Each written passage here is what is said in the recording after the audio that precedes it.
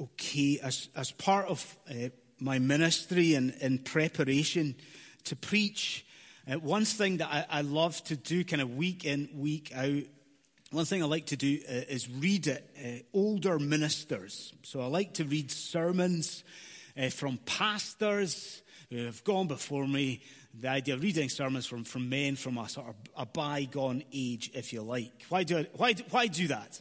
Well, alongside their insights that these men tend to have, one thing that I love is how many ministers from yesteryear, how many of them began their sermons stressing the importance of what they were about to say. Now, sometimes it almost gets to the verge of being amusing.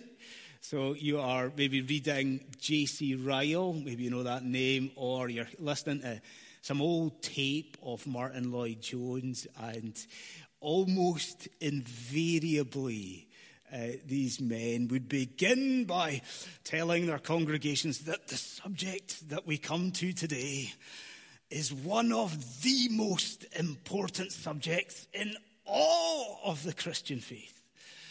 And nearly every week they would say the same thing, stress the importance of what they were about to do. Well, I might not share much in common with these men other than, yes, very good, other than my bad oldie worldy dress sense.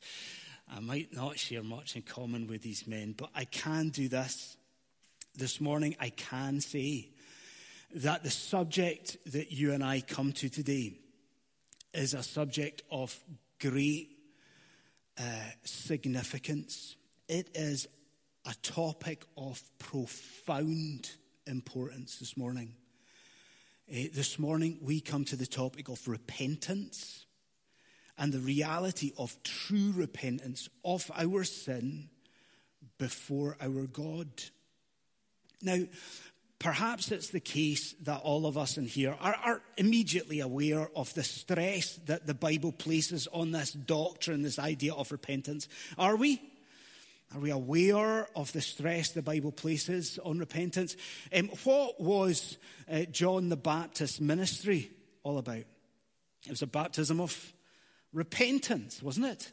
What about the content of our Lord's preaching? What did Jesus preach in his time amongst us? Matthew 4, he came preaching repentance. What was it? You remember Pentecost, that significant moment. What was it that Peter called for from the crowd? Do you remember? What does he say? Repent, and be baptized, every one of you. Perhaps it is that we're aware of the stress the Bible places on this doctrine.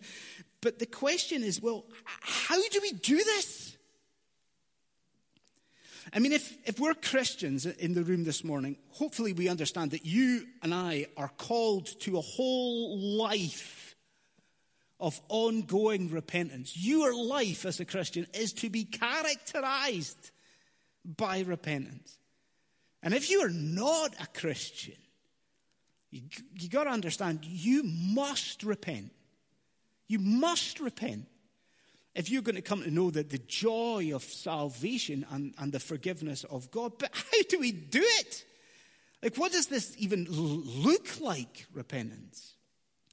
Well, to consider that, yes, today, but actually, I'll let you into a little secret. Today and maybe next week and maybe even, the week after. What we're going to do as a congregation is we're going to have something of a deep dive into one particular psalm. One psalm over the next couple of weeks. And it's a psalm that's often referred to as the chief of the penitential psalms. So maybe you get the idea, do you? It's a psalm that actually for you and for me gives us something of almost an anatomy of repentance or a model of repentance, a pattern to follow in repentance. What is it?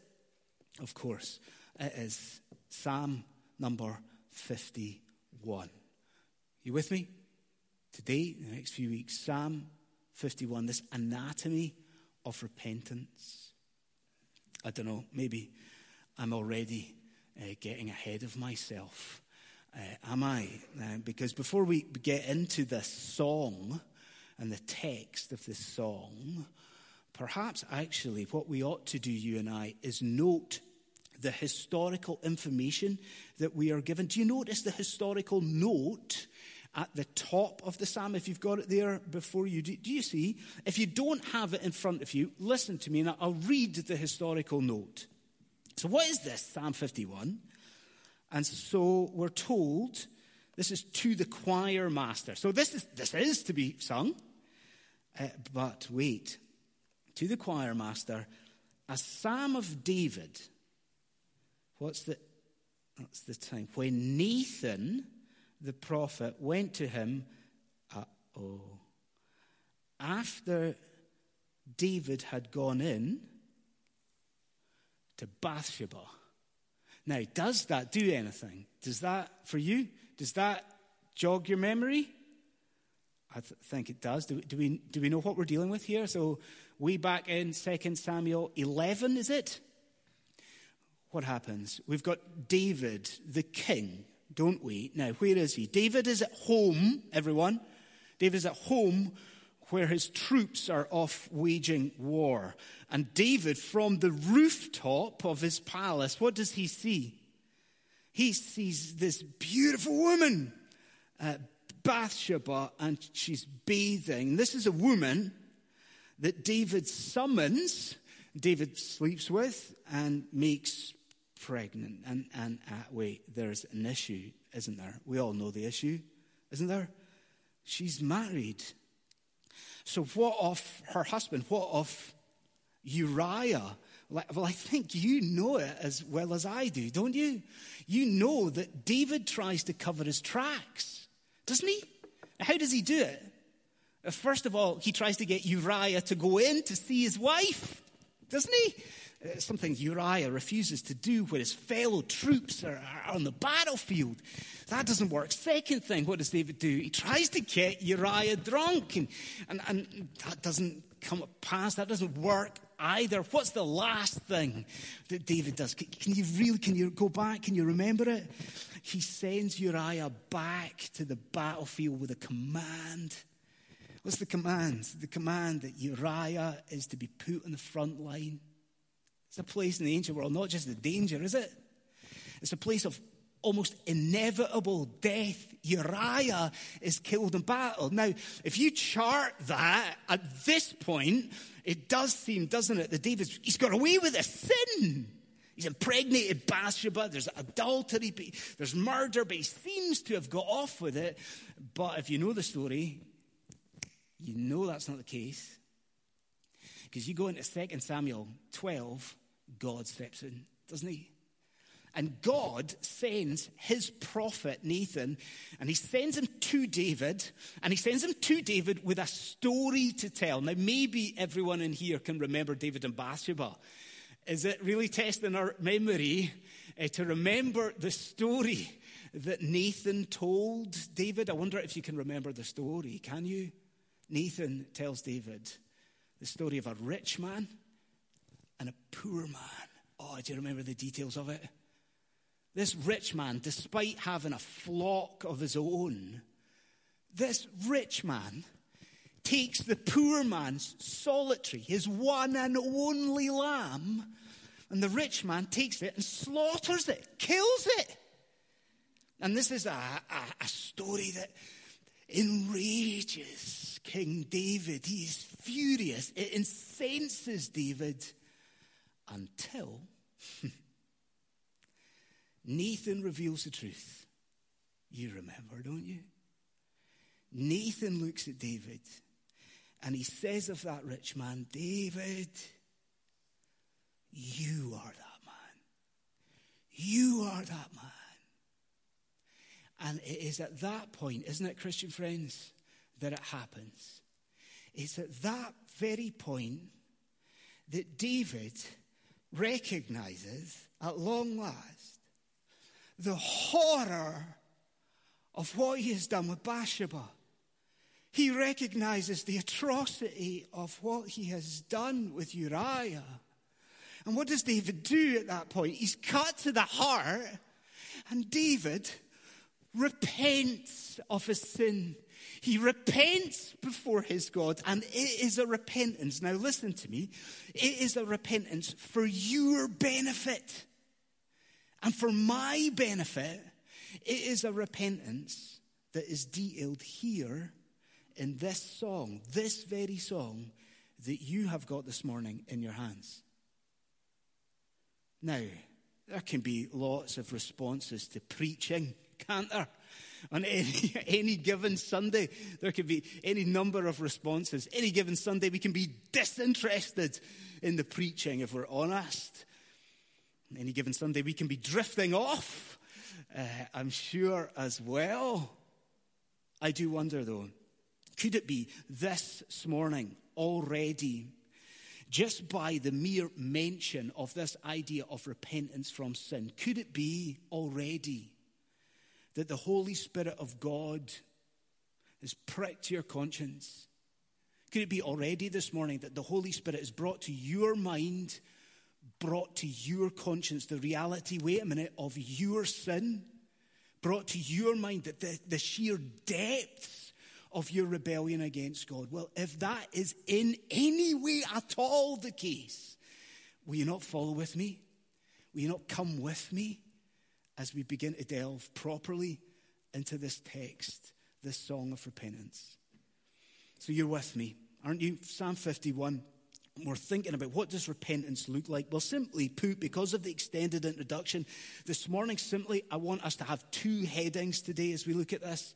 The first part of this psalm, two headings. Let me give you the first of those just now. We need to learn, you need to learn, I need to learn that repentance involves a crying out to God.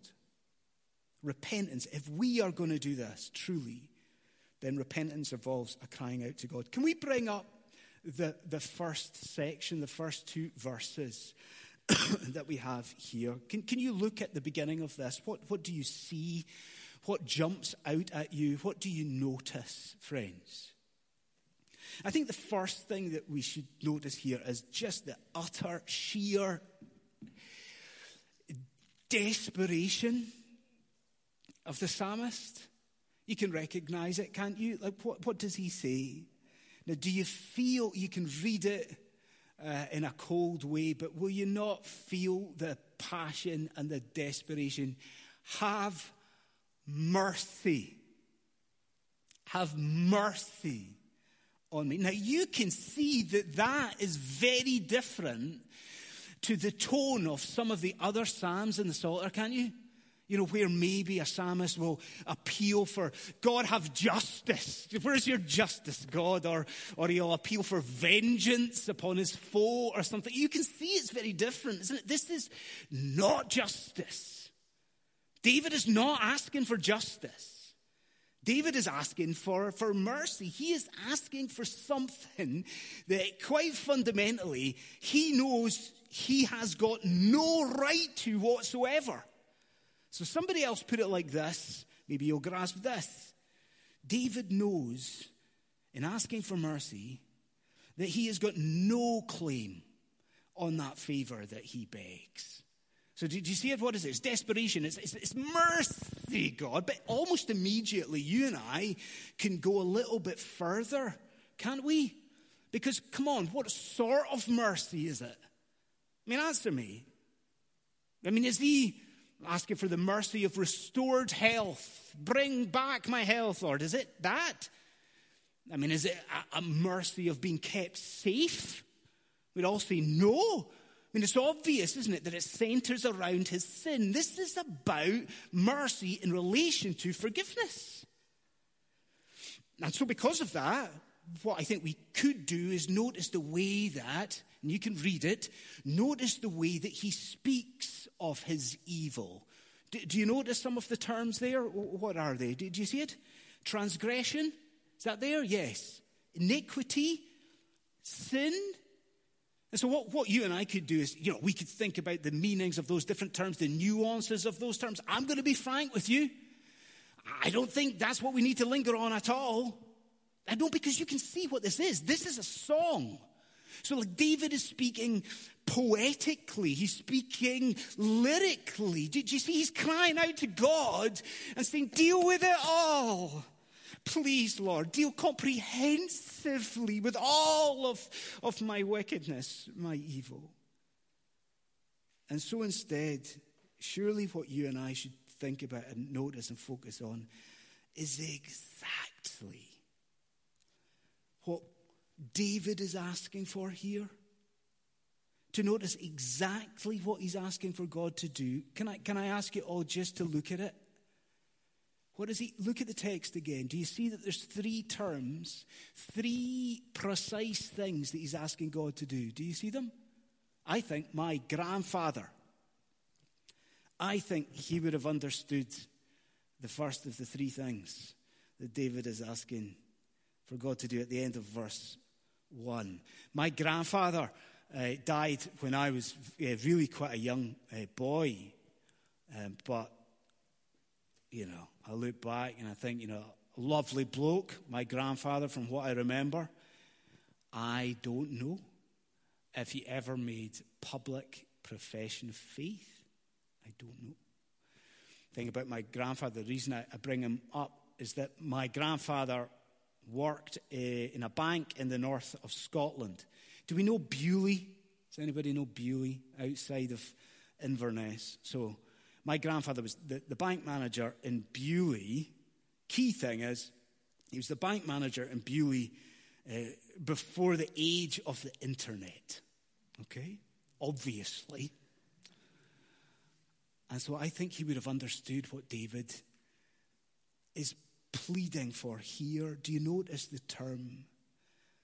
Blot it out. Blot it out. Do you understand? That is the image of there being a debt recorded in a ledger. There are dues recorded in a register. Did you see what David is saying? He recognizes and understands that this sin with Bathsheba, the sin with Uriah, this incurs dues, a debt. And so he is crying out to God here.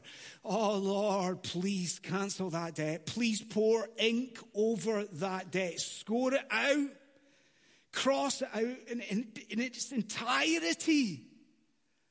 But you notice, there's blot, but you notice the other two in verse 2. Do you see them? What are they? Wash. What else? And cleanse. I can promise you this. You see that term wash there? That's going to send a shiver down all of our spines this morning. Because do you know what that term is? That's the technical term for washing clothes. And I'm pretty sure that none of us particularly like doing the laundry, do we? We shudder even thinking about it. But wait a minute. Oh, don't we understand what David is saying? Like he recognizes that this sin with Bathsheba is not just the sin, but it is reckoned him. He himself as a filthy garment. He himself, these filthy rags in the sight of God, and he is asking, the only one who can do it, he is asking God, please cleanse me from this. Please wash me completely from this filth. Do you not agree when you come to Psalm 51 that this is one of the most heartfelt pleas in all of God's word, in all of the Bible? Now, regardless of who you are this morning, regardless of your situation, I think we need you and I to face facts.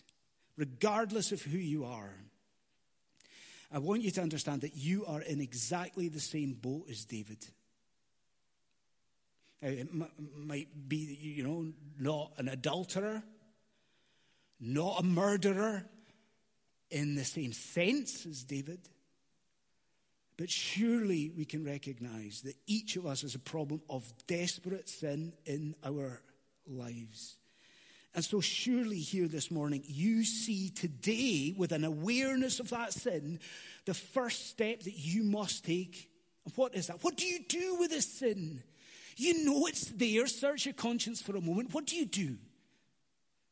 Like, do you continue to try to just ignore it? I mean, with this sin that is there, do you just try and just hide away or pursue some sort of escapism?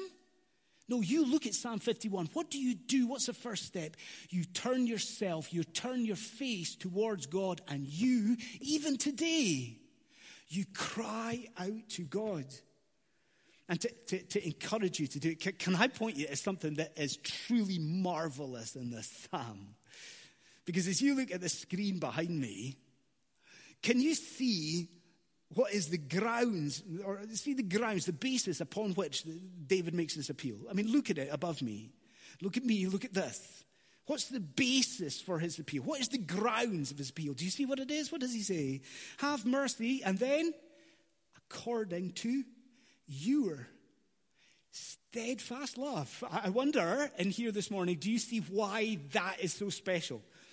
David is able to have hope in this cry for mercy. Why? Because of who he knows as God to be.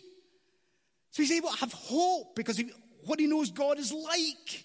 So he's able to have hope even in the depths of his sin. Hope because he knows God is a God of love and commitment to his people, a God of covenantal promise to his people. That brings hope.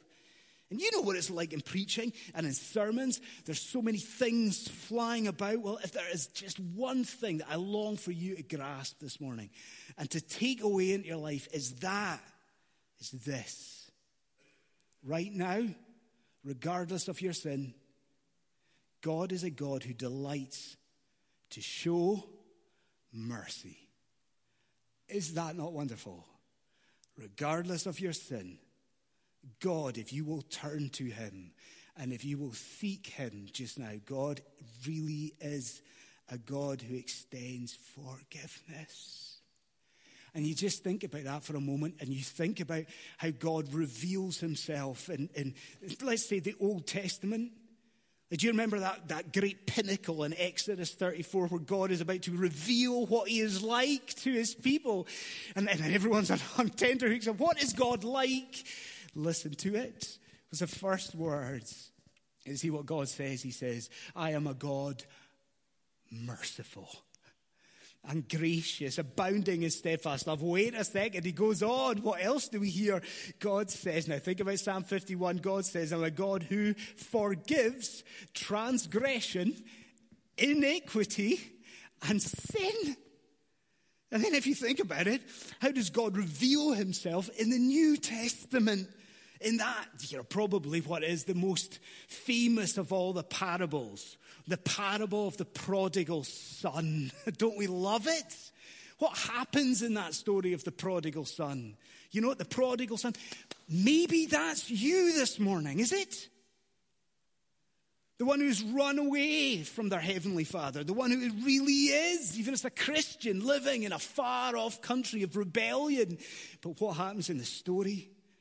The prodigal son repents, turns to go back. And my question for you is, how does the father in that story respond? What does he do? The son turns back, wayward, comes back. Does the father reject his child? Does the father deny the prodigal son? What does the father do? Do you know the story? He runs to his child. Think of that. He embraces the prodigal son. Don't you see? Don't you see it for yourself? The father runs and embraces the wayward yet repentant son. Friends, God is a God who is ready to forgive your sin. If you know that story with Nathan, if you know the story with David, you'll know what Nathan said next. David repented, and Nathan said, and God has put away your sin. Are you not ready, friend, to take that first step in repentance? Are you not ready to cry out with that publican in Luke's gospel? We know it, don't we? Oh God, have mercy on me, a sinner. So we see the first step of repentance. Repentance involves a crying out to God. The second of the two headings, and briefly, is that repentance involves a confession of our sin. Confession of our sin. That word that I've just used there, the word confession, is a word, isn't it, that we like to band about in the life of the church an awful lot. Confession. I'm sure all of you have noticed that in our liturgy at St. Peter's, in the structure of the service, each week, in fact, in each service that we have in this church, at one point in the service, either myself or Will or one of the elders, they will lead us as a congregation and lead us in a prayer. And what is part of that prayer? It's prayer of confession, where the elder leads the congregation in acknowledging our sin, right? Admitting our sin before God. So there is, what's that word that we're so familiar with? Confession. I think it's really important for us to notice that Psalm, as you look down at it just now, Psalm 51 is more than 2 verses long, isn't it? You see the point that I'm making. It's not sufficient to end at a crying out for God.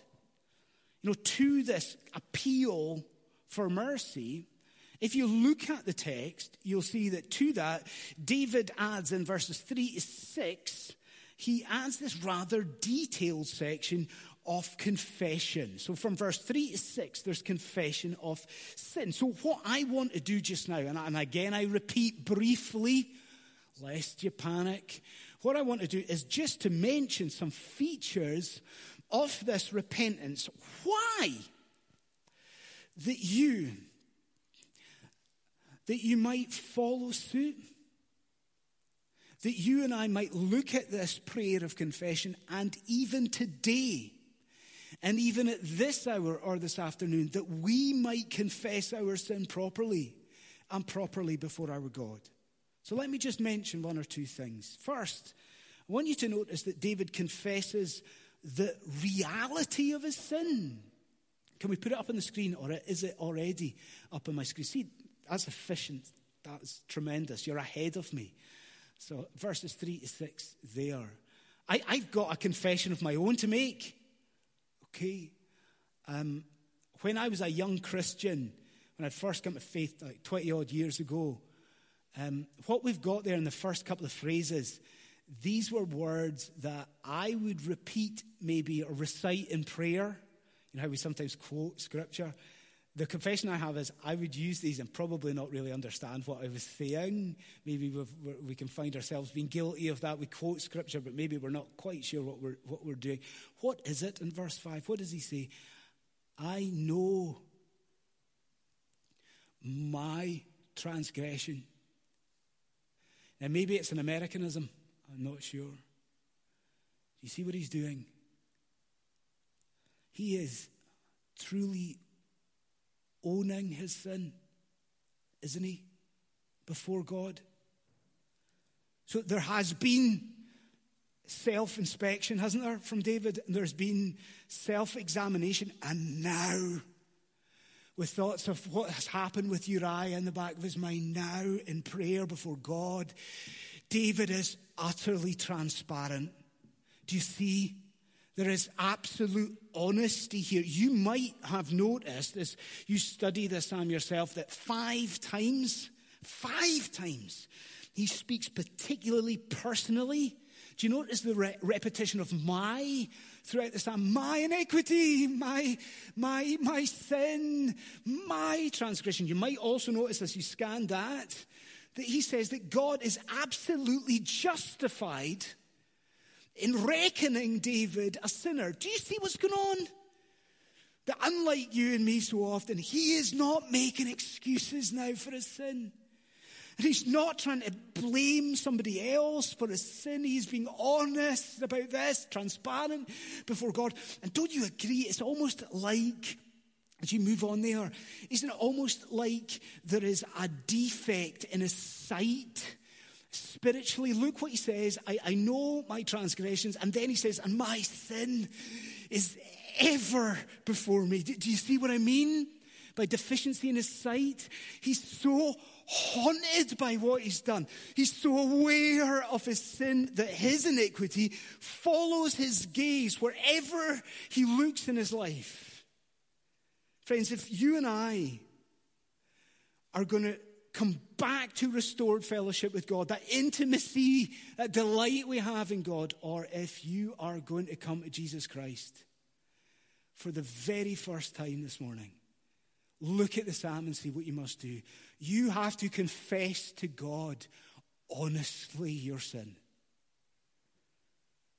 Second feature is that David confesses the focus, object of his iniquity. And I wonder if you'll concur with this, that I think as we move on here, we get to verse 4, do you concur that we get to something that's quite tricky? Quite difficult? Look at what David says. Now, please think about it. He's praying to God and says, God, against you, now what's the next couple of words? Against you, you only? Have I sinned? He says to God, against you only. What do we feel like crying out there? We feel like, how can you say that? I mean, especially with our sort of modern sensibilities, the 21st century Scotland, don't we want to say, but what about Bathsheba? I mean, what about Uriah? How can you say you only have been offended? But I think we get it. Don't we understand it? We can see that this is hyperbolic language, can't we? Can't we see that David is speaking, what did somebody say? David is speaking not exclusively, but he's speaking ultimately the idea that when all is said and done, at the end of the day, it is God. Ultimately, it is God that is offended by these actions. And I hope, genuinely pray that each and every one of us understand and grasp firmly the logic of that. Do you? Every one of us in this room, a creature, a creation of God's hand, every one of us, you could say, a belonging of God. And every one of us created to act in a certain God-defined way. And so I'm asking you, what is it when we deviate from that? What is it when we deviate into especially moral transgression? What is that but treason against the one who's created us? What is it but rebellion against this holy creator God? Friend, again I ask you, is the Holy Spirit reminding you of your sin this morning? Then see it for what it is. Do not dare think of that as just some imperfection. Don't even think of it as just something that offends the people in your life. Recognize it for what it is. Your sin is an offense to an infinitely powerful, infinitely holy and righteous God. And then the last thing to notice in this confession, that David confesses the depths of his sin. I think here, as we end this morning here, we come to this area, we come to an area here where I think alongside sexual ethics, we come to here an area where you and I as Christians stand at greatest distance from the prevailing views of the society around. Can I say that again so that we've got it? So we come to now an area where I think alongside sexual ethics, we're at greatest distance from the views of the world. What is that? What is it? You'll see it in verse 5, and I'll read it to you. Now think about what it is that David is saying. He says, behold, O God, behold, I was brought forth in iniquity. Now can everybody please get the next line with me? David says, he confesses, in sin did my mother conceive me. Now, do we see what he's saying? Please Don't think that David is saying that he was born out of wedlock. In sin did my mother conceive me. That's not what he's saying. Nor please think of it that David is blaming his mother or blaming his upbringing for his sin, as you and as we love to do. We love to blame our upbringing for our sin. That's not what David is doing. What is he doing? He is before his holy God confessing the sinful nature that has brought forth this atrocity with Bathsheba and Uriah. Can you see that with me? Can you see that David is confessing that all is not well in our hearts, and he is confessing that it is not as Dundee in the 21st century would have you believe. So it is not that most of us are good, but there's a few rotten apples. Not that. And confessing that it is not that your sin is just there's a few imperfections in your life, but it's in amongst lots of truth and lots of goodness that's there. No, David is confessing before his God that his heart is broken with sin, that he's predisposed to evil, that he has inherited this corruption. He's confessing that his heart is a fountain. And it is a fountain that has been poisoned in his nature. And because of that, that fountain of his heart, it brings forth nothing that is unpolluted by sin. Nothing that is untarnished by sin. And then I would ask you, why do you think David is mentioning that here? Why does he mention it there? Would you say to me, well, he's making an excuse for his sin with Bathsheba? As though he's saying today to God, I couldn't help it. I am a sinner by nature. Do you think even for a split second that he's making an excuse? That is not what he's doing. David confesses his sinful nature to highlight how far removed he is from godliness. He speaks of his inherent sin to show how undeserving he is of divine forgiving grace. Friend, are you in here this morning and you recognize, I am a sinner, I need to repent of these sins? Then what you must do is be honest. But be honest about how deep that sin goes. The fact that you are a rebel against God. And that is by your very nature. And we have to end. And so you know how it goes.